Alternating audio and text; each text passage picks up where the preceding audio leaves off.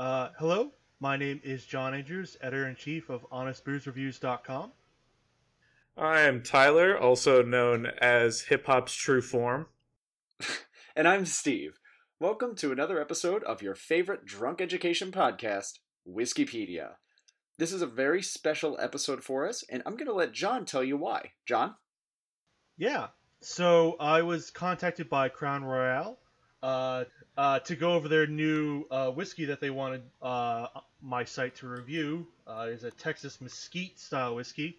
Unfortunately, because it's a Texas Mesquite style whiskey, I can't really review it because there's not really a whole lot of other Texas Mesquite style whiskeys to review against. So we can't form a baseline. But I was like, hey, I know a podcast that would love that. And it's us. Yeah. Ta-da! So, surprise. Only, 6 episodes in? And we're getting free shit. That sounds good to me. Cheers! Cheers. So, let's all pour ourselves a glass and give it a shot. We were expecting tiny bottles, like, the little nips that alcoholics buy in entire bags worth. And they sent us full bottles, like full 750 milliliter bottles, which that's great. To that's all very three of us. This is fine. Yeah, to all three of us in different states. So I'm a big fan of that. All right, so it definitely has like a woody mesquite scent to it, and I like that. It's not overpowering. Ooh. It doesn't just end up smelling like dirt, like an Isla Scotch, because Isla Scotches are trash. Wow, you're trash. I can't believe that you can say that confidently on a whiskey podcast. Even if you believe it, I would just think you would just be like, I'll downplay that. No, I was just saying it to be inflammatory because I know that's 90% of what Tyler has. I'm right, aren't I, Tyler? Shut up. I want to make sauce with this. Yeah, that might be good. Like combine it with maple syrup for some sort of a kind of boozy pancake sauce. Oh no, I was thinking of when you make your own barbecue sauce. Mm-hmm.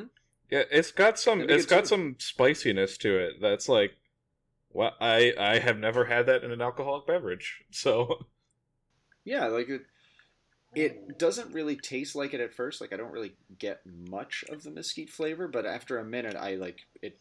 It comes at just the right strength where I'm not like, oh god, I just got hit in the face with a pile of mulch. Yeah, you don't think, okay, I've just bitten into those wood things you throw on a grill, and I'm just chewing that like some sort of weird manly gum or some nonsense. This here's the manly mesquite gum, made only from the finest charred oak trees. Briquettes. All right, so yeah, this is not bad. I think I will definitely be fine going through this bottle. I will be happy to drink it all night. So again, thanks to Crown for sending us these bottles. If anyone else out there stumbles across this and has the power to send us free whiskey, please, dear God, do it. So I can stop buying it and getting yelled at by my wife. Or don't, so that his wife can keep yelling at him. Either way, we will talk about your whiskey. Either way, we will talk about your whiskey. All right, so for those of you not familiar with the format of the show, what we do is we each pull up wikipedia.org, click on random page, and then between the three of us, we'll decide which one we want to start on. We'll read about that page, we'll educate ourselves as well as you, and then eventually when we get tired of the page, we will decide to click on some link on that page to go to a new page and learn about that. The only real catch is that we have to go to pages that are linked from the one we're currently on. We can't just decide we want to look something else up. It has to be an active link on that page. And also no editing the page to add a link in for ourselves either. So, everybody got Wikipedia pulled up? Yep. All right, let's hit that random article button. Come on. Okay. What did you guys get? I got another bug. Are you serious? You got another bug? I got another bug. That's like 4 out of 6 episodes you've gotten bugs. I got a lake. I got rowing at the 1908 Summer Olympics, men's cockless pair. I'm gonna go ahead and say let's do that one. Yeah, it's very short, unfortunately. It's basically just the results. Oh. I think we're gonna end up going with the bug. What did you get, John? Mine is Lake Toba. It's an Indonesian lake, which is apparently also a supervolcano. Is there much to the article? Yeah, there's actually quite a lot here. There's a catastrophe theory about this lake. Oh, we're reading it then. When things can go wrong, we're gonna read about it. All right, I'll post that into the chat. All right, go ahead and do that. All right, that's interesting. That's a little different than bugs. Yeah. All right, since it's your page, John, why don't you get us started? Okay, so like I said, Lake Toba is a lake in Indonesia, occupying the caldera of a supervolcano. Yo. It's actually, fairly small. It's only about 62 miles long, 19 miles wide. But I mean, that's not small. Okay. I'm just saying, we've got some great lakes, We have some acceptable lakes. I live near one. But apparently, about 70,000 years ago, there was a supervolcanic eruption. That climate change event happened. Ooh. It had global consequences for the human populations at the time, meaning it killed most of them. Hell yeah. Yeah, it created the population bottleneck in Central East Africa and India, affecting the human worldwide population. It has been accepted that the eruption led to a volcanic winter with worldwide decreases in temperature between 5 and 9 degrees Fahrenheit. Jesus. That's significant. That's serious. Like, shit is gonna die. I mean, everything died. Yeah, Everything. Last I checked, the climate change was about stopping 1 to 2 degrees. Yeah, like current anthropogenic climate change that we're trying to fight on Earth now and doing a bang-up job on, we're trying to limit a change of 3.5 degrees Fahrenheit. This is 3 times that. Yikes. Yeah. So I guess the only way to combat global warming is Volcanoes. Make a volcano erupt. Let's Yeah. do it. Perfect. Let's drop a nuclear bomb into Mount Helena. Just see what happens. God. just see where that goes. Who needs Yosemite? Who needs the planet Earth? Listen, who deserves the planet Earth? Not humans. You know who does? Bugs. All the bugs. Bugs. They've been here for billions of years, and they'll be here long after. So the Toba event, it was the last in a series of at least 4 caldera-forming eruptions at this location. I like that it's like so long ago that they have to be vague. They're like, earlier calderas formed 788,000, give or take 2,000 years ago. Yeah. It's like, ish. I mean, they're only finding out about it because they're like literally measuring ash layer deposits. Yeah. It's not like those have like a time-stamped date of a newspaper saying, yes, this happened 70,000 BC. Yeah, the VEI, by the way, stands for Volcanic Explosivity Index. This eruption had an estimated VEI of 8, making it the largest known volcanic eruption in the last 25 million years. God damn. That's goddamn. What happens when you turn that shit to 11? I don't want to know. I No. think the world becomes lava. You played the game The Floor is Lava as a child? It's here. The whole floor. Everything is lava. Only the International Space Station will survive. Oh yeah, that reminds me. I recently read about recent changes to the modeling of the asteroid impact that killed the dinosaurs has said that the more likely result was not that it, had a similar result to this where it created a whole cloud of ash and drastically dropped temperatures on the Earth and then that's what killed everything. The more likely result is that it was such a massive impact, it created a superheated ball of plasma that traveled all the way around the Earth and killed almost everything within 2 hours of impact. Cool. Like, they've said literally within 2 hours, 99.9% of the world was on fire.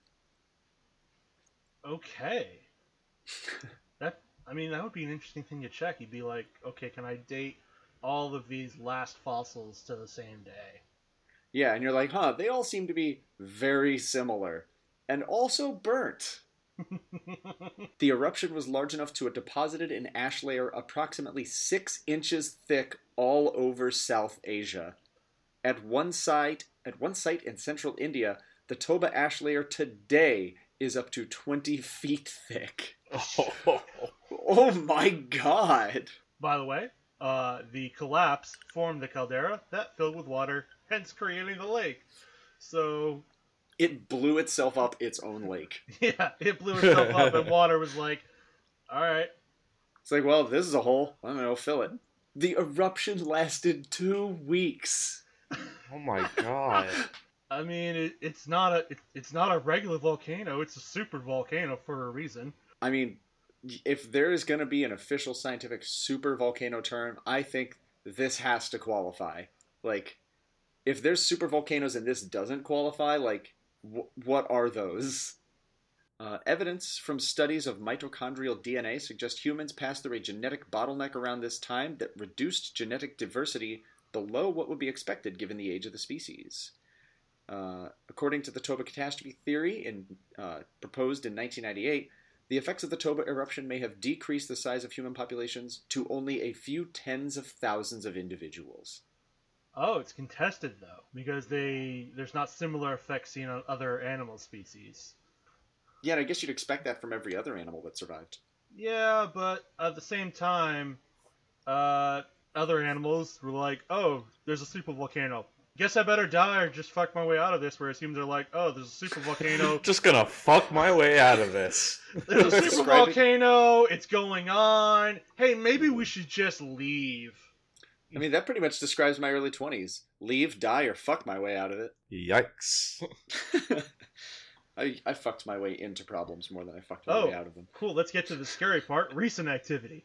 Oh, boy. Oh, 70,000 years ago. Okay. Recent 70,000 years. Some parts of the caldera have shown uplift due to partial refilling of the magma chamber. There have been earthquakes recorded related to it in 1892, 1916, and the 1920s. Also, in 1987, along the southern shore of the lake at a depth of about 7 miles. So this volcano sits like its subduction zone, like where the fault is in the tectonic plates, is apparently very active, and the seabed near the west coast of the Sumatra has had several major earthquakes since '95, including the 9.1 2004 Indian Ocean earthquake. 9.1? 9.1. That probably killed everything. And in 2005, they had an 8.7. So, looking good. Again, animals just get the fuck out of those areas. Or die. Oh, people. I'm glad there's 2 sentences about people that live near there. Oh yeah, by the way, you know, just ignore all the you know, disasters and stuff. The doom, death, the earthquakes. Let's talk about the culture. Most of the people who live around Lake Toba are ethnically Bataks. Traditional Batak houses are noted for their distinctive roofs. Yes, I get it. Very mature, John. It sounds like children. Booty. Listen, Give me the booty. Give me the booty. We were all Give me laughing the Batak. we were all laughing in our heads. Oh, that's a nice picture. If you scroll down, there's a nice panorama of the lake. That looks beautiful. Yeah. And does not at all look like it's full of impending death. It doesn't look deadly. I mean, if you scroll down, however, there's a picture of what the caldera looks like with a dome in the middle of the lake. Just as a reminder. It's still there. By the way, this still exists. Oh, yeah, there it is. Yeah. Oh, yeah, that looks concerning. All right, so we're pretty much at the end of the article. I guess there also was a ferry that sunk in June of this year. Look at that. The incident caused the death of 190 people. Damn. I mean... Oh, they overloaded the vessel and it was operating in rough weather conditions. There were 50 cars and 100 motorcycles, which also all sank into the lake. No shit, like they didn't float away. Nobody carried their car to shore. I'm gonna drive my way out of this. Honk, honk. That's admittedly terrible. Like, 190 people did die. But, you know, not changing the population of the entire people on Earth. So, you know, This is just a minor incident in its history. Yeah, you know an area is fucked up when 200 people die, and you're like, you know what? That's the nicest thing this lake has It done. could have been worse. Could have been worse. Could have been Could have worse. been way worse. We could have been left with 190 people. All right. So what are we going to jump to from here? Yo, we should go to Volcanic Winter, because that sounds hardcore. That does sound pretty hardcore. Where was Volcanic Winter? I guess I just Up searched towards the the winter. top. All right, volcanic winter is a reduction in global temperatures caused by volcanic ash and droplets of sulfuric acid and water obscuring the sun and raising Earth's albedo, increasing the reflection of solar radiation after a large, particularly explosive volcanic eruption. Cool. Yeah, long term actually. Oh, I didn't realize that actually happened in the 90s. The explosion of Mount Pinatubo, a stratovolcano in the Philippines, cooled global temperatures for about 2 to 3 years. Oh. Go Mount Pinatubo. Krakatoa, record snowfalls. Snowfalls were recorded worldwide for one winter after Krakatoa erupted. I think I remember reading, like, when Krakatoa erupted, people heard it from, like, hundreds of miles away. Yeah, I believe that. Yeah. Like, could you imagine just, like, sitting on your porch and all of a sudden you just, like, your entire house gets shaken by an explosion and you're like, What the hell was that? I should find out where that was. And you look it up on your phone and they're like, oh yeah, something exploded in Brazil. And you're like, why was I able to hear that? Krakatoa is not in Brazil. I don't know where Krakatoa is. Don't at me about saying Brazil. Do not at me. Pretty sure it's Russia. Okay, I so don't think it's Russia. there's also an 1815 eruption of Mount Tambora, a stratovolcano in Indonesia. Again. Yeah, Krakatoa is also in Indonesia. I'm noticing a trend here. Yeah. I am also noticing a trend. I don't want to go to Indonesia. I suppose if it goes, we're all going. Yeah. So that occasion, midsummer frost in New York State and June snowfalls in New England and Newfoundland and Labrador. June snowfalls. Snowing in June in, like, Massachusetts and Connecticut. That sounds awful. Came known as the year without a summer. That makes sense. Sounds like the sappiest, like, romance song. Yeah, this sounds like a super emo song about, like, a guy who got broken up with in April and was just, like, brokenhearted about it all summer. Yeah. There's going to be, like, lots of lyrics about, you know, how his sunshine is gone. Oh my god, don't do dark. this, John. I know you can do this. Don't do this. Someone out there just needs to write the song to listen to our show. They'll send it in to us. I don't know if that's a good or a bad outcome. Let's see what the effects on life are. Bad. Things die. Oh, Yeah. hey, there's a picture of Lake Toba. Oh, look at that. What a coincidence. The causes of the population bottleneck, a sharp decrease in the species population, blah, blah, blah, is attributed to volcanic winters by some researchers. Such events may diminish population to, quote, levels low enough for evolutionary changes, which occur much faster in smaller populations. Oh, man. Do you know how fucked the world would be if, like, something like Lake Toba erupted again? And it just blew out most of the population except, like, rural Arkansas. And they're like, well, up to us to repopulate the earth. Oh, no. Like, let's just close it all down at that point. You know what? I quit. Just chop off everyone's dicks and just be done with it. Shut it down. Just set up Earth for 2. Dude, I'm so ready for Earth 2. Earth Take 2. I can't wait for them to unlock the new Mars playable location. The Mars DLC. Yeah. I'll start a new character over on Mars. Just log out of this one. Yeah, because that Moon DLC was only, like, really short, and it didn't last that long. And there was not much content there, and, like, you had to complete a bunch of really specific stupid quests to unlock it. Only, like, 20 people ever unlocked it. It's stupid. It really had the effects on some people's mental state. I mean, people just kept talking about John Madden. I just didn't know what was going on. Good reference. All right, where are we going to go from here? This is a little bit shorter of an article. Yeah, I was expecting it to be a little longer. I guess we could read about Krakatoa. Let's just hang out talking about volcanoes for a little bit. Or we could read about the year without a summer. Okay. Let's do the year without a summer. So that we don't just sit there and keep reading about volcanoes for an hour and a half. 1800 and froze to death.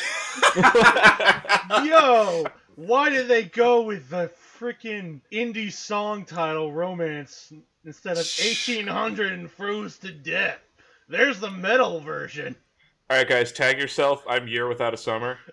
I am absolutely the poverty here as a voice actor.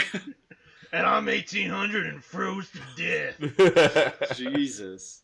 Evidence suggests the anomaly was predominantly a volcanic winter event caused by the massive eruption of Mount Tambora in the Dutch East Indies, the largest eruption in at least 1,300 years after the extreme weather events of 535 to 536.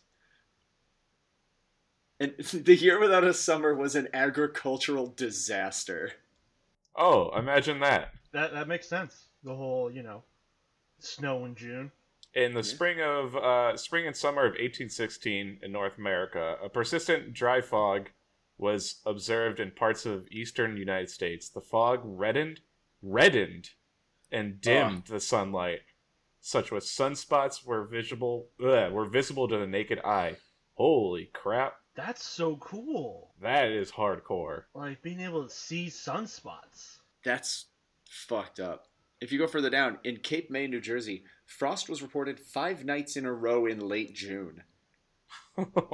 At the church family of Shakers near New Lebanon, New York, Nicholas Bennett wrote in May 1816, "All was froze, and the hills were, quote, barren like winter.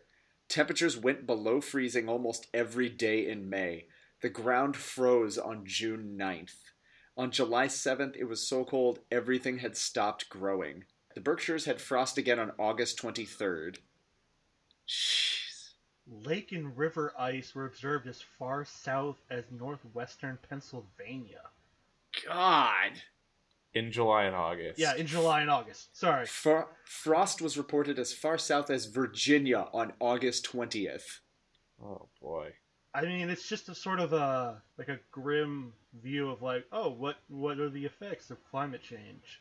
Regional farmers did succeed in bringing some crops to maturity, but corn and other grain prices rose dramatically. The price of oats, for example, rose from 12 cents per bushel, $3.40 per cubed meter in 1815, the equivalent of $1.60 today, to 92 cents per bushel, the equivalent of $13.27 today. Oh. Almost 10 times as expensive.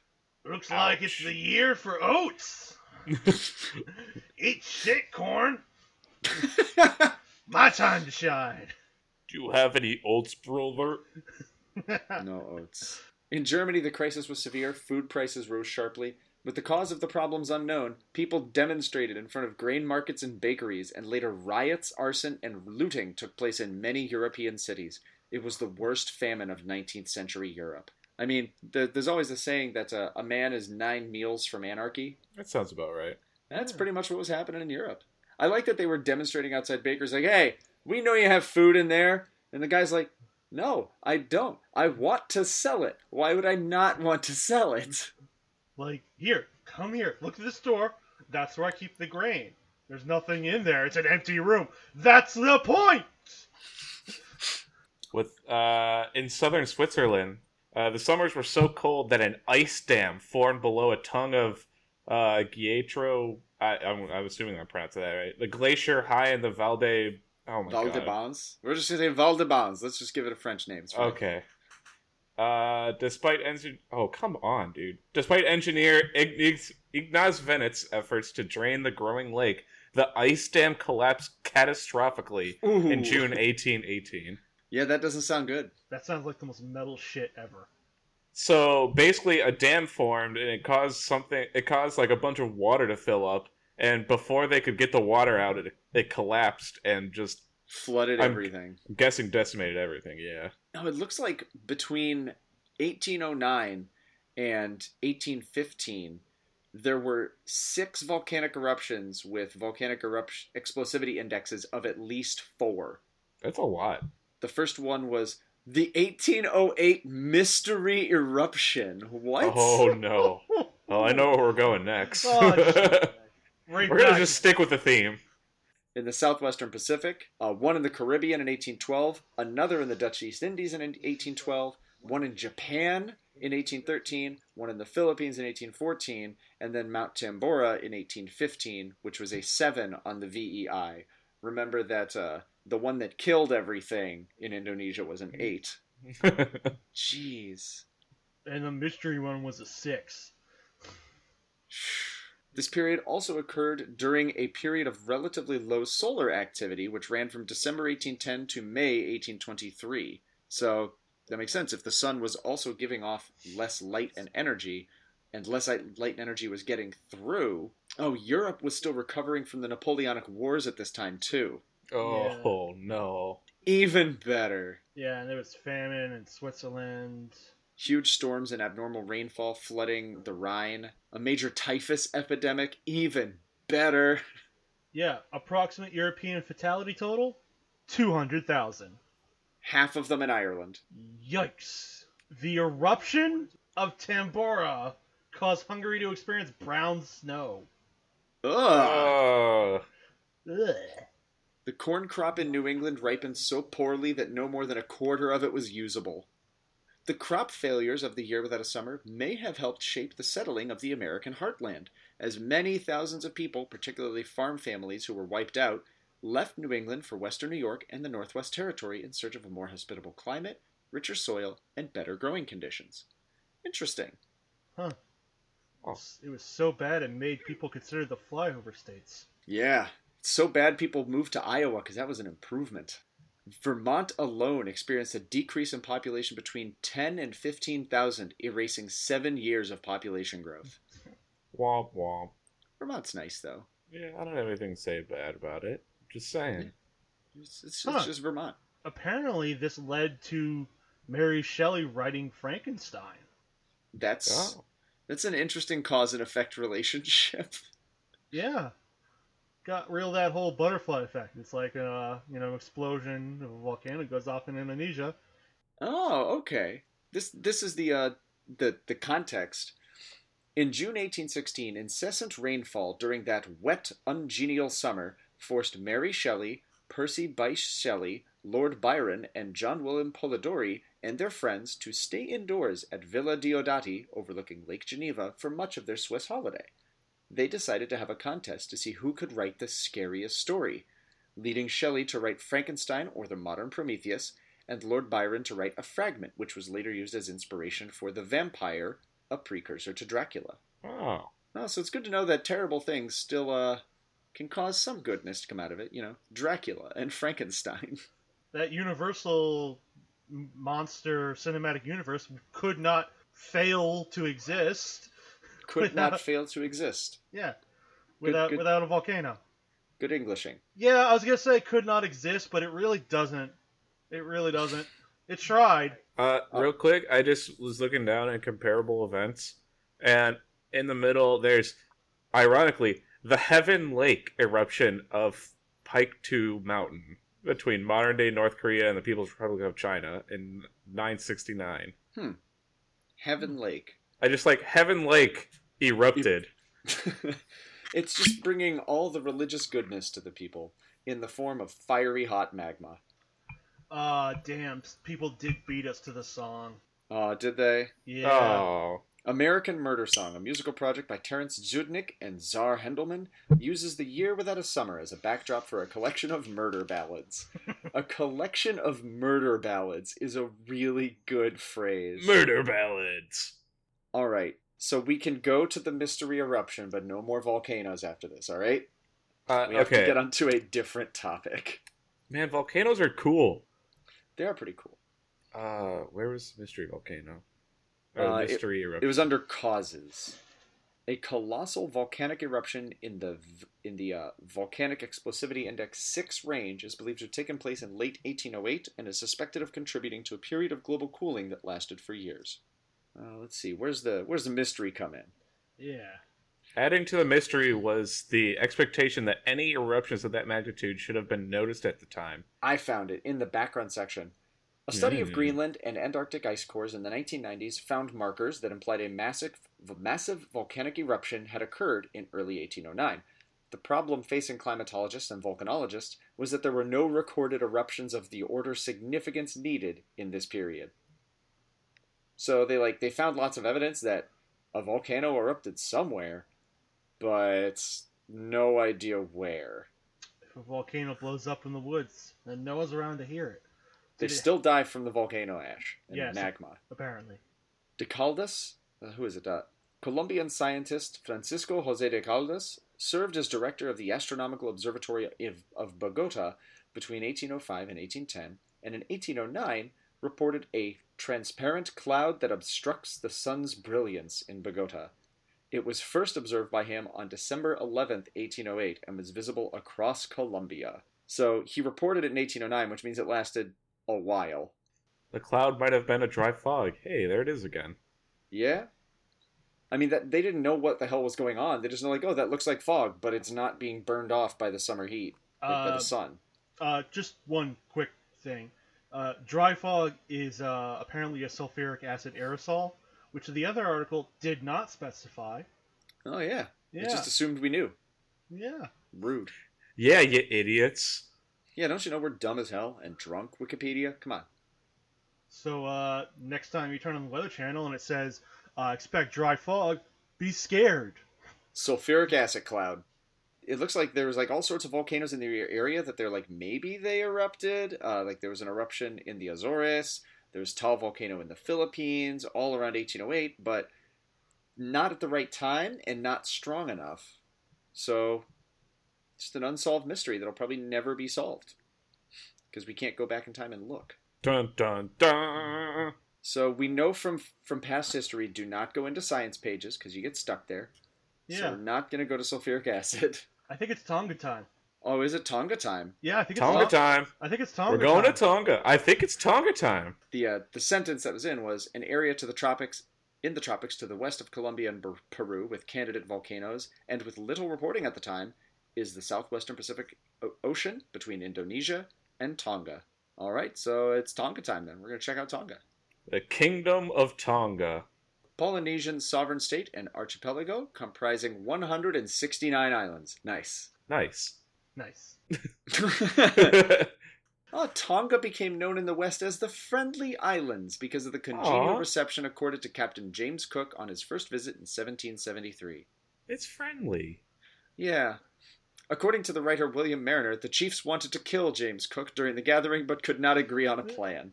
So friendly! So friendly. I was gonna say, didn't the Tuatonga Empire try to take over the whole ocean one time? Details. From 1900 to 1970, Tonga had British protected state status, with the United Kingdom looking after its foreign affairs under a treaty of friendship. However, the country never relinquished its sovereignty to any foreign power. Damn. Oh, so they're still independent. In 2010, very recently, Tonga took a decisive path towards becoming a constitutional monarchy rather than traditional absolute kingdom after legislative reforms passed a course for the first partial representative elections. Oh, that's nice. In 2010. Listen, do you know how hard it is to get internet in the middle of the Pacific Ocean? I mean, here's the thing. They made it so that they have not just a king. The UK still has that problem. Yeah, but in the UK, it's a figurehead. Like, the king and queen, they're just there to be pretty. And they're not doing a great job. I don't know if that was a dig at old Liz, or if you're just not really a fan of the new royals. No, that was the queen. It was a dig at the queen and the whole fact that her husband's dead. Great joke, me. Just going for the heart. Yeah, I'm not allowed back in London, I don't think. Just say, the Queen Mother's apparently not estranged. Nah, she's nice. She's fine. I like that she pissed off all the, I think it was some Saudi royalty was visiting, and she demanded that she got to drive them around, even though she doesn't even drive anymore, just to piss them off. Because, women can't drive. She's like, well, you're in England, so I drive. Austronesian. That's a word I've never heard before. The Austronesian languages. Huh. It's basically the languages that are northern New Zealand, a whole lot of the Philippines, and Madagascar. Scholars have much debated the exact dates of the initial settlement of Tonga, but recently it's been thought the first settlers came to the oldest town, Nukuleka, about 826 BC. Nukalaka. Not much is known before European contact because of a lack of a writing system. Do they still even? I assume they have a written language at this point. I would hope if they're gonna have a fucking constitution, they need to write it down. Well, they have an official. Their official languages are English and Tongan. Tongan. Okay. So, assumingly, they have some. There's a written version of that. The official religion is Wesleyan. Really? All right. What's Wesleyan? What's Wesleyan? It's a subsect of Christianity. Just not a terribly exciting one. Boring. Like, at least if you're gonna go Christian, pick Catholicism, like everybody else did. It's a new island. They got there first. That's all that matters. Yeah. Oh, the U.S. first showed up in 1840. Oh. So not only are the fact that they maintain their sovereignty from the British significant, they're actually the only Pacific nation to retain its monarchical government. Huh. That is impressive. Yeah, and their monarchy follows an uninterrupted succession of rulers from one family. Wow. Yeah. Like, as far back as they're aware, because it said earlier, like, their oral history has actually survived and has been recorded after the arrival of Europeans. But yeah, citation needed. Citation needed, sure, but even if it's not a totally uninterrupted succession, let's say like twice it changed, that still means 3 families in charge for almost 3,000 years. Yeah. That's impressive. I just like that they kept their sovereignty. Yeah. Because they're like, they see what all the British have done, and they're like, no. To be fair, how are the British even going to check in on them? They're down, like, middle of nowhere, kind of near Australia, but still pretty far away. That's even a pain in the ass for the U.S. to get to. Do you know how big the East India Company was? Yeah? Do you know how small Tonga is? Okay. Like, they were everywhere. They were, but Tonga probably didn't even have, like... Basically, Tonga probably didn't have anything that was worth stealing for America or the UK to steal. And you know I'm right. Yeah. It's just not worth killing them. Man, Western civilization's not really great. No. Colonialism. What a crock of shit. Oh, the 1918 flu pandemic, brought to Tonga by a ship from New Zealand, killed 1,800 Tongans, reflecting a mortality rate of about 8%. Good going, New Zealand. Yeah, way to go, New Zealand. Fucking New Zealand. Always with this shit, New Zealand. Come on. Worried about Tongan politics. As part of cost-cutting measures across the British Foreign Service, the British government closed the British High Commission in Nuku'alofa in March 2006, transferring representation of British interests to the High Commissioner in Fiji. The last resident British High Commander was Paul Nessling. Good to know. Glad to know that there's still so little going on there. England's like, you know what? You do whatever. We're going to be over in Fiji. We'll pop in once in a while. Yeah, well, you know what? Let's just leave them alone. There's nothing to do here. Listen, all of you seem like you're doing just a bang-up job. We'll be just down the street. Call if you need anything. Please don't call. I mean, in 2006, there were apparently some other changes that might have There were a lot of changes in 2006. Yeah, apparently. that might have led to them leaving. Oh, going on like politically? Yeah. Y'all get ahead of me? A little bit. Oh yeah, it looks like there was some leadership change in 2006. I just haven't found exactly where it says it yet. Basically, George Tipo 5 succeeded his father. Okay. Oh, his government made some problematic economic decisions and were accused of wasting millions of dollars. The problems have mostly been driven by attempts to increase revenue through a variety of schemes, such as considering making Tonga a nuclear waste disposal site. Holy shit. And selling Tongan Protected Persons Passport. Schemes also included the registering of foreign ships, which proved to be engaged in illegal activities, including shipments for Al-Qaeda, claiming geo-orbital satellite slots, holding a long-term charter on an unusable Boeing 757. What is going on here?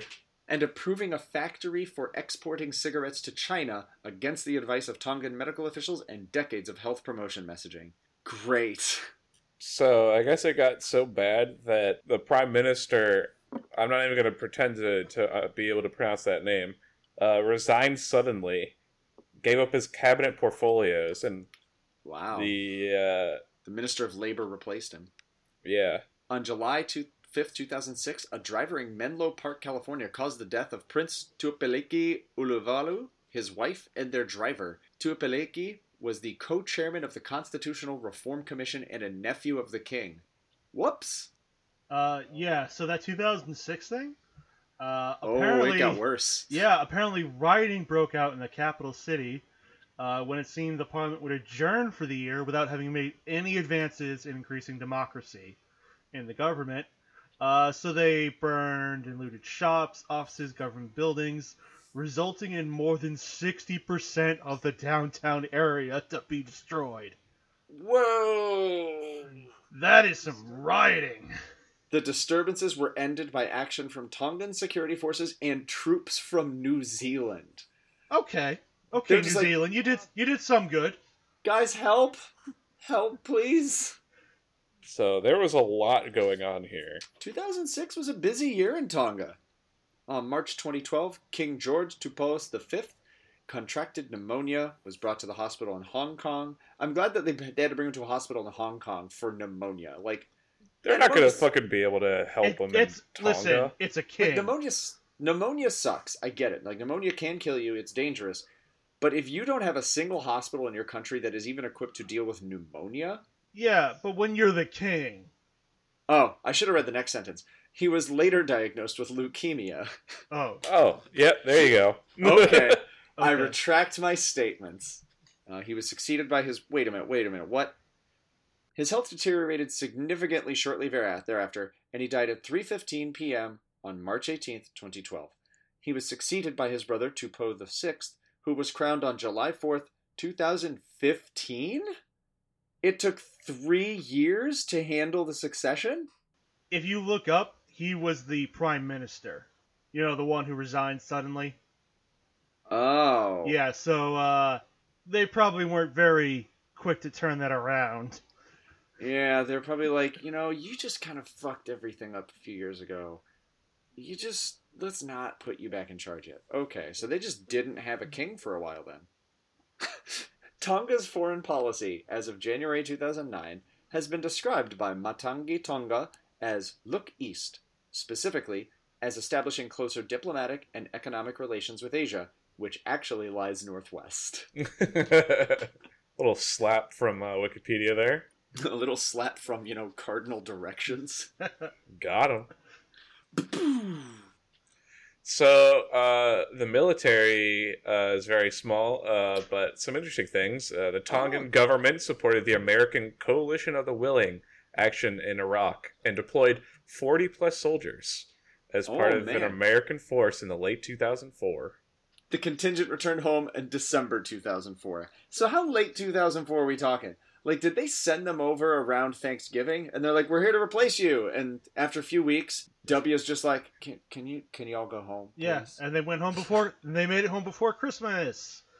Yay! Because it's the 17th of December. Tongan involvement concluded at the end of 2008 with no reported loss of life. Hey, good for them. Yo, batting 100. Better than pretty much everyone else. I mean, that's an infinite KDR, like kill-death ratio. Yeah. Oh, if they totally. killed a single person, infinite. Best on the battlefield.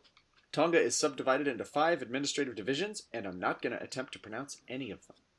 Wow, look at how static that weather is.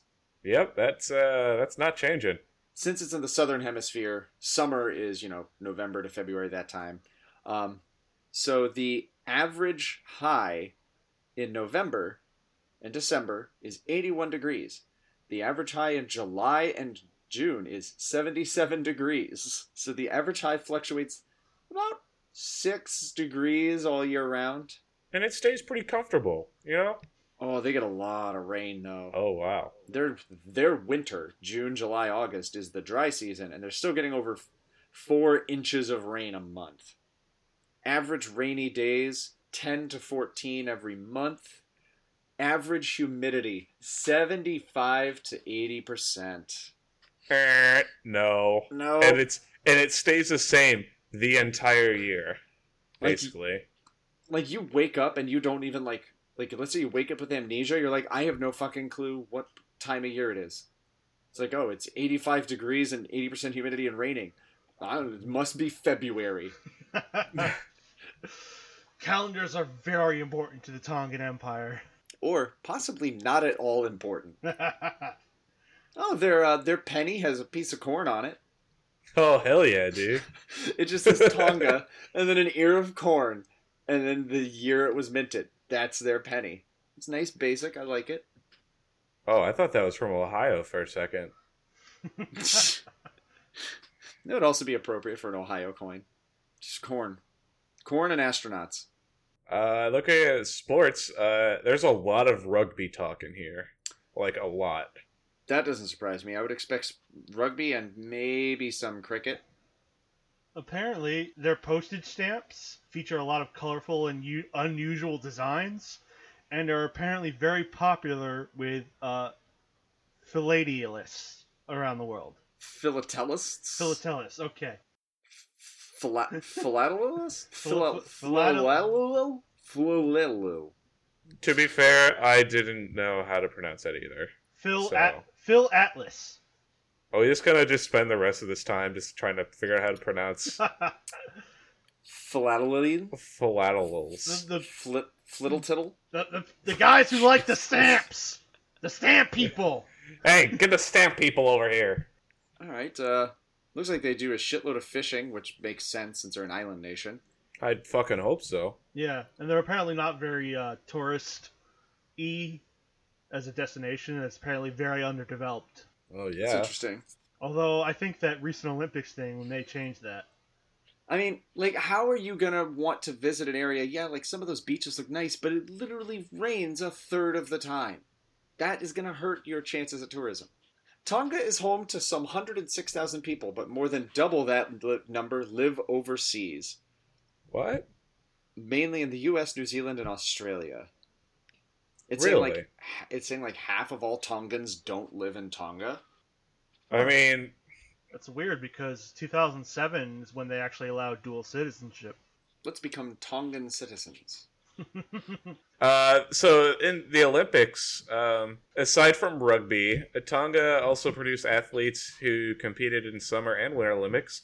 Tonga's only Olympic medal came from the 96 Summer Olympics in Atlanta, where Paya Wolf-Graham, That's name, a good name. won silver in super heavyweight boxing. One athlete attended the 2018 Winter Olympics in Pyeongchang. Oh, what the hell? There's 20% of Tongans are Mormon? What?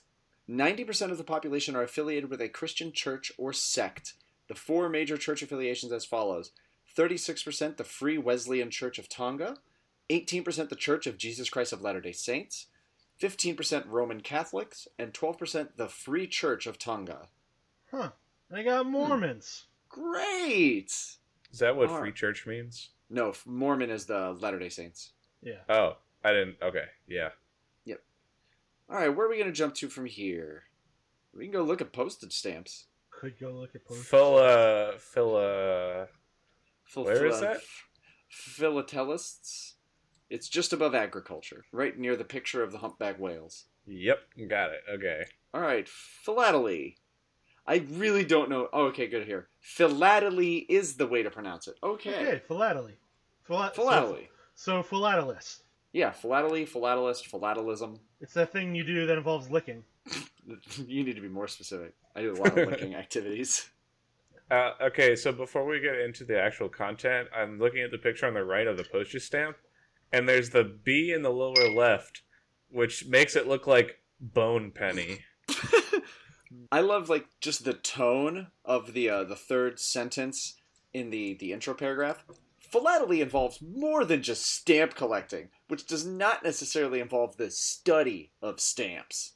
It's Ooh. possible to be a philatelist without owning any stamps. Snip snap. Guys, I'm a philatelist. I don't own any stamps. Wait, no, I do own stamps. I'll show you a philatelist. Are you a philatophile? Oh, Do you, yeah. Do you like the stamps, buddy? I like the ones that are rare, that reside only in museums. Do you like licking the stamps, buddy? And putting them on the letter. Shit. No, I'm a philatophobe. Get that shit out of here. The word philately is the English version of the French word philatélie, coined by Georges Herpin in 1864. Herpin stated that stamps had been collected and studied for the previous 6 or 7 years, and a better name was required than timbromany, which was disliked. He took the Greek root word philo, meaning an attraction or affinity for something, and atelia, meaning exempt from duties and taxes. So really, philatelists are libertarians. They have an affinity for not paying taxes. I just want to know, what does timbromany mean? I have no idea. I'm guessing that's just what stamp Yeah. collectors... I don't like that word. There were different. There were alternative terms: timbromania, timbrology, timbrology. Gradually fell out of use as philately gained acceptance during the 1860s. Traditional philately is the study of the technical aspects of the stamp production, including the design process, the paper used, the method of printing, the gum, The gum.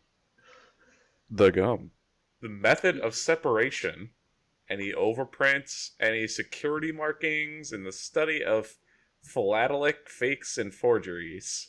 That is Wow. an awful phrase. Philatelic fakes and forgeries. Say that 10 times quick. Yeah, make sure you got your pop filter for that. Oh my god. Right below that, guys, there's multiple types Oh, of no. philately. Oh my God, there's diversification. Thematic philately, also known as topical philately, is the study of what is depicted on the stamps. Postal history studies the postal systems and how they operate, and the study of postage stamps and covers and associated material illustrating historical episodes of postal systems both before and after the introduction of adhesive stamps. Aerophilately is the branch of postal history that specializes in airmail. Really? That specific? Yeah, Cinderella philately is the study of objects that look like stamps but are not stamps, What? such as Easter seals, Christmas seals, propaganda labels, and so forth. What? Why? I mean, you just things that are like, oh, this is sort of like a stamp. Throw it in. Call it Cinderella. Oh, that's so like when organizations want you to donate to them and they're like, hey, here you go. We gave you these nice envelope closers that look exactly like stamps. So you're going to put them on your envelope and get your fucking letters returned to you. I mean, people have made like artwork of stamps and such, so I guess you gotta put that somewhere. Is that so? Like, is it kind of like the what do you call it? Like those wax seals on letters? Yeah. It's like wax seals. If you look over, there's like artwork of people doing things like for movies, doing it for like a cause. I don't know. There's apparently also revenue philately, which is the stamp specifically collecting taxes and fees on things like legal documents, receipts, Yeah, tobacco, or like licensing stamps, stuff like that. tobacco, alcoholic drinks, drugs. Great. Under see also, there's list of notable postage stamps. I'm good. Don't need to read that. That's okay. That's going to put me right to bed. So there are several tools used in philately, Philately? including stamp tongs, Stamp tongs. a specialized form of tweezers to They're just safely tweezers. handle the stamps. Tweezers! They're just goddamn tweezers.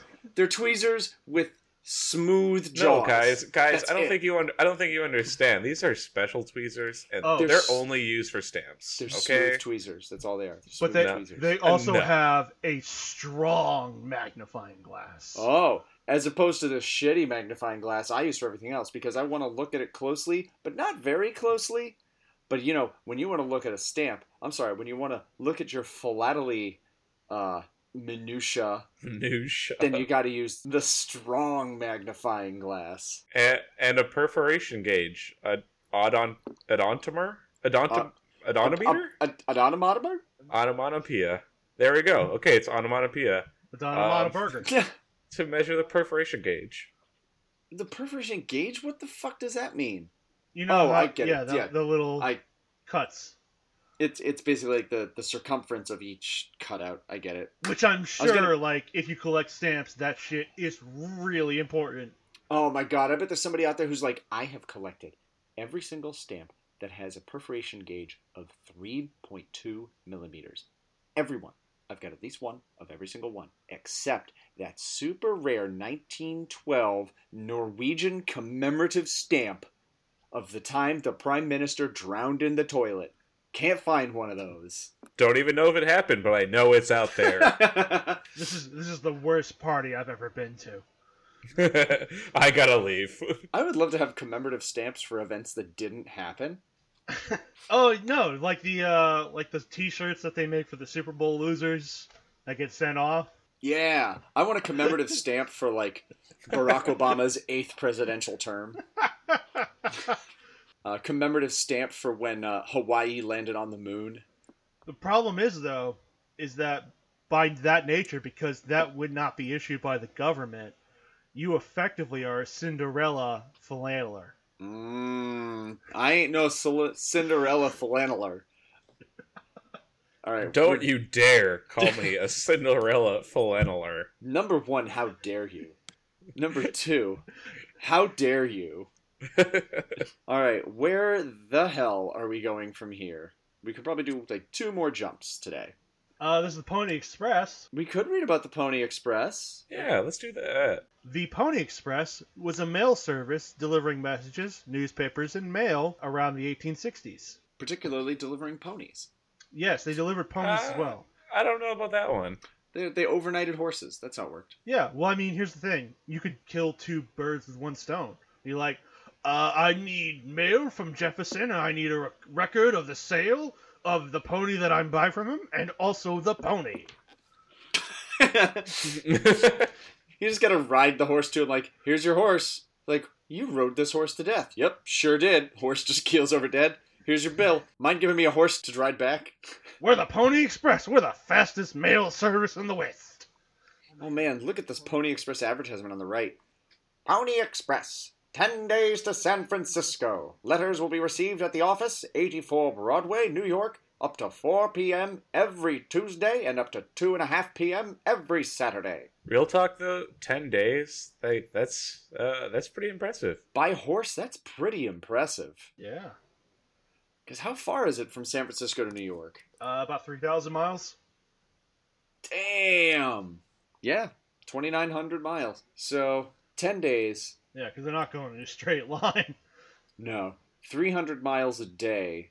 So if you assume that the rider is only riding for, if you assume the rider is riding for 15 hours a day, still 20 miles an hour a whole damn day. That's really fast. I'm starting to believe that that's not true. I mean, perfect weather conditions, I could see it being realistic. It's not like he's riding one horse. He's changing out horses every couple hours. Yeah, but that doesn't seem sustainable. Why doesn't it seem sustainable? Because it seems like a lot of shit can happen between fucking San Francisco and New York. I mean, it's saying best case scenario. Well, 10 days. hold on. They actually discussed this. They used a short route. They used mounted riders rather than stagecoaches. Many people actually said 10 days was literally impossible. But they had 120 riders, 184 stations, and 400 horses. Damn. So, they had some resources going for them. They've got a lot of points you can stop off, change a horse, and get there. Yeah, or even trade it off. Like, I bet you basically one rider would just go balls out for 3 hours, stop, and be like, all right, here's the bag, continue on. The guy who ran it was a religious man and presented each rider with a special edition Bible and required their oath, which they were required to sign. The oath was, I, your name, do hereby swear before the great and living God that during my engagement and while I am an employee of Russell, Majors, and Waddle, I will, under no circumstances, use profane language, that I will drink no intoxicating liquors, that I will not quarrel or fight with any other employee of the firm, and that in every respect I will conduct myself honestly, be faithful to my duties, and so direct all my acts as to win the confidence of my employers. So help me God. So as long as you worked there, you couldn't curse, you couldn't drink, and you couldn't fight. In the 1800s, that's all the fun there is to have. What else are they supposed to do? I guess they're just supposed to fuck. No. This is why they were so fast. That was the nothing else to do. That was the only thrill they could get. I need to go as quick as possible. I got a need for speed. How does it get there in 10 days? The answer is Jesus. Jesus. Oh yeah, in 1860 there were about 186 Pony Express stations. They were about 10 miles apart along the Pony Express route. At each station, the rider would change to a fresh horse, taking only the mail pouch with him. Yeah. There you go. The employers stressed the importance of the pouch. They often said that if it came to be, the horse and rider should perish before the pouch should. Holy crap.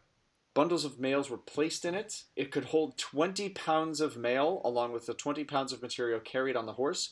Eventually, everything except one revolver and a water sack was removed, allowing for a total of 165 pounds on the horse. Riders could not weigh over 125 pounds and changed about every 100 miles and rode day and night. Well, there you go. That's how you get there in 10 days.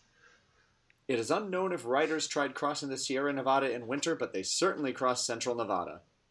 They tried. A rider received $100 a month as pay. That's a lot of money.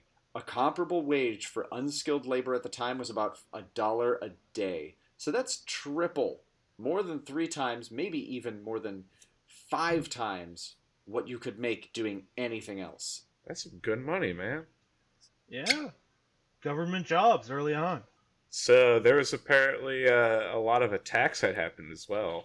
Oh, yeah.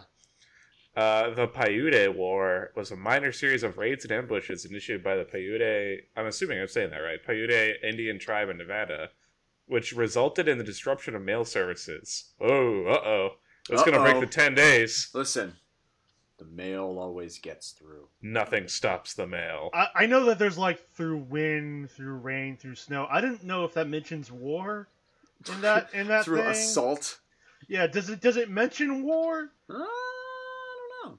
Through arrows, through swords, through guns and iron. I will get you that letter. That is your romantic diatribe about how much you want to be under the petticoats of a certain lass. It's a letter just talking about how much their boss sucks.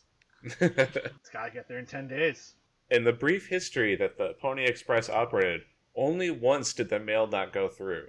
Holy shit. Okay. And it was across 3 years or so, it said. It was like 1860, or no, 9 years, 1860 to like 1869.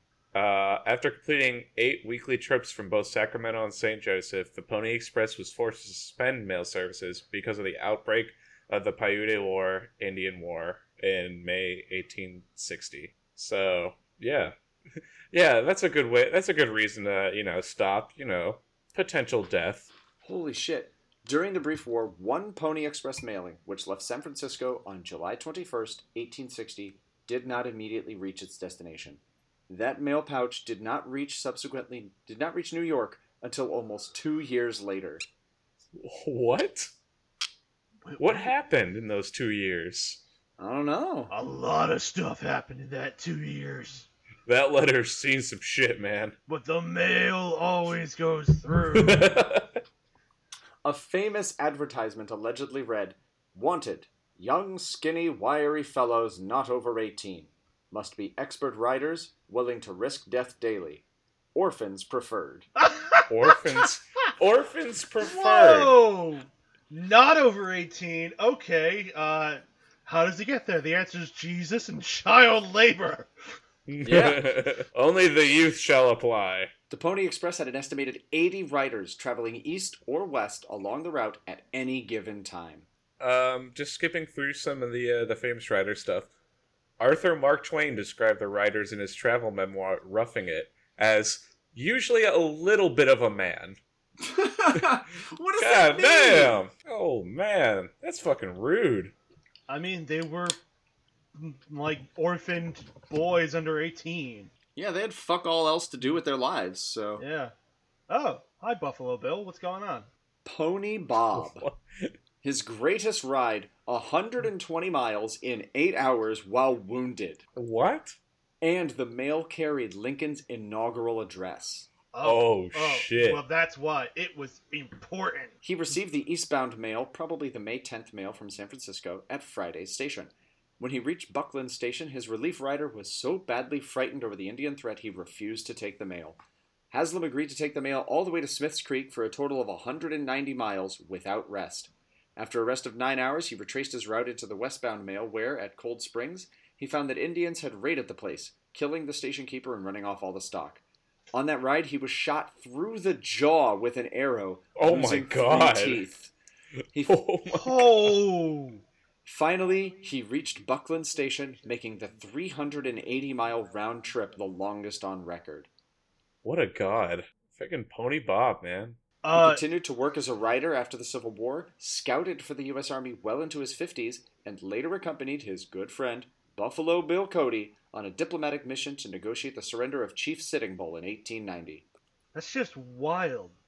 You just come from the UK, you end up here as a teenager, and you end up delivering an inaugural address getting shot through the mouth. Like, that guy had some stories. Can you imagine getting shot in the mouth with an arrow and being like, well, still got 100 miles. The mail must go through.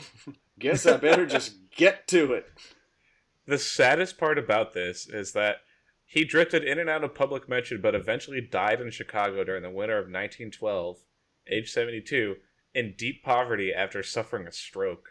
Yeah, I mean, we still do that to people these days. Like, we just don't take care of our heroes once they are no longer in the public eye, once they no longer matter to us. We just kind of forget about them until either the news does an expose on them or they die. And we go, oh, I didn't know he was living there. Oh, shit. I used to love that TV show he was in back in the 80s. That's what happens with the medical system. You know, you suffer something that costs too much and it just all goes. That's it. You're in poverty now. Jack Keatley is another one. Oh, he was hired at the age of 19. That's a grizzled veteran for the Pony Express. 19? Ooh, I thought it had to be 18 or under. This is... Hold on a second here. He lied on his application. Jack Keatley's longest ride, upon which he doubled back for another rider, ended at Seneca, where he was taken from the saddle, sound asleep. He had ridden 340 miles in 31 hours without stopping to rest or eat. Yeah, so here's why this service only lasted for 3 years. Everyone died constantly. No, well that too, but also the American Civil War. Oh, that's a good reason. Oh, yeah, okay. Yep. They announced their closure 2 days after the Transcontinental Telegraph reached Salt Lake City. So, yeah. Also, they realized business gonna be gone. Yep, it was also a financial failure, having grossed $90,000 and lost $200,000. That's a big sum in the 1860s. Ooh. Yeah. So, war, better communication, and financial ruin. This sounds like a typical government program. Yeah. But it had heroes, goddammit. So, to give you an idea of the inflation, the U.S. inflation calculator only goes back to 1913, but $200,000 in 1913 is over $5 million today. And going back another, 50 years? Yep. Ooh, that's a lot of money. Especially considering, $1 a day was good money back then. Oh, so this is interesting. I didn't know this, but 1866, after the Civil War was over, Holiday sold the Pony Express assets along with the remnants of the Butterfield stage to Wells Fargo. So Wells Fargo owns Pony Express. I didn't know that. Yeah, that's why the logo. Yeah, Wells Fargo was originally like a telegraph service, kind of like Western Union. Yeah.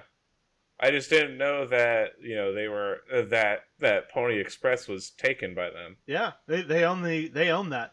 They could technically give you a Pony Express credit card. Oh, fuck yeah.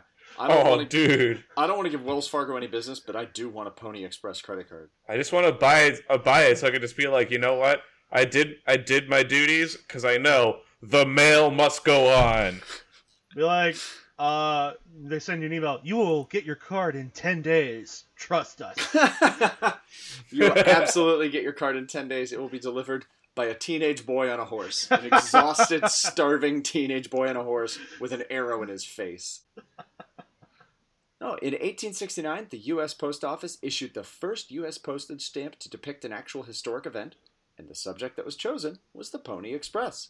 Until then, only the faces of George Washington, Benjamin Franklin, Thomas Jefferson, and Andrew Jackson were found on postage. Huh. Pony Express, changing it up, man. Changing the game. So I think we've got time for one more article, maybe? So, undersea also, there is something called Urtu. Urtu? Or true. Oh, I kind of want to go to that. it's a messenger route used by Genghis Khan. Ooh. Okay. That's a hard shift. Let's do it. It's a short article too, so that's good. Yeah, it's not a volcano. So it's in English spelled yam, What? Okay. but in Mongolian it's ortu. It just means checkpoint, by the Yeah. way. Was a supply point route messenger system employed and extensively used by Genghis Khan. Relay stations were used to give food, shelter, and spare horses to messengers. Genghis Khan gave special attention to yam because Mongol armies traveled very fast, so their messengers had to be even faster, covering up to 300 kilometers a day. Ooh. I think they may have us beat, guys. The Mongols, I think, were faster than we are.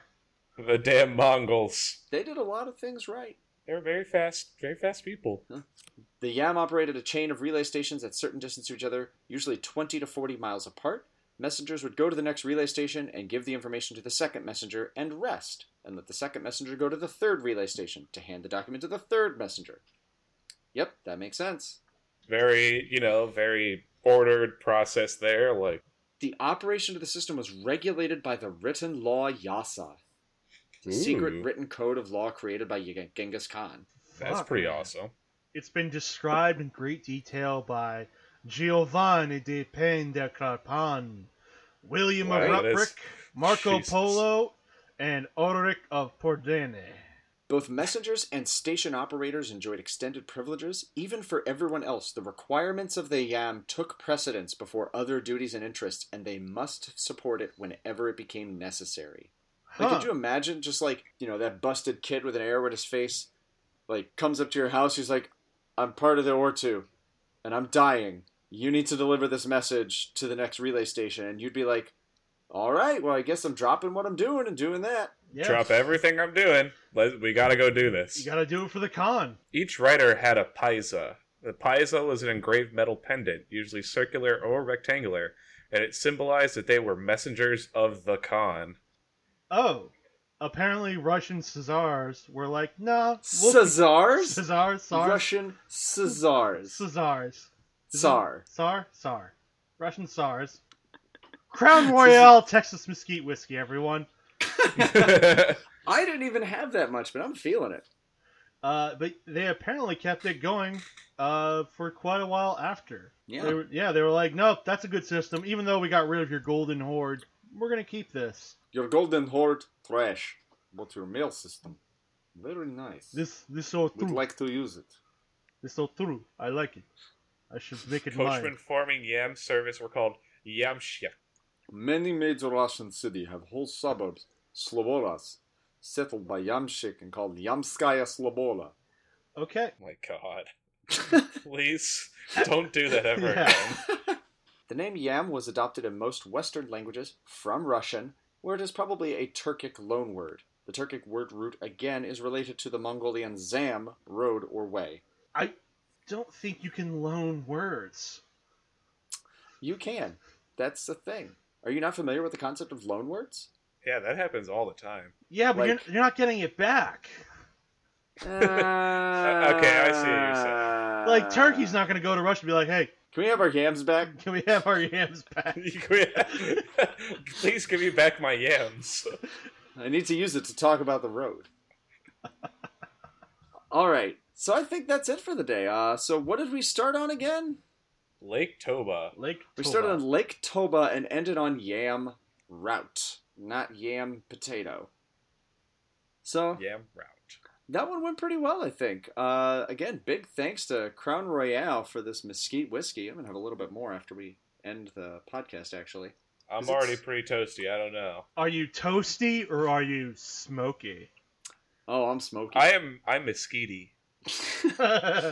Mosquito. Skeet. All right. So again, thank you for Let's get outta listening. here. Let's get the hell out of here. Thanks everybody for listening. Bye. Cheers. Bye.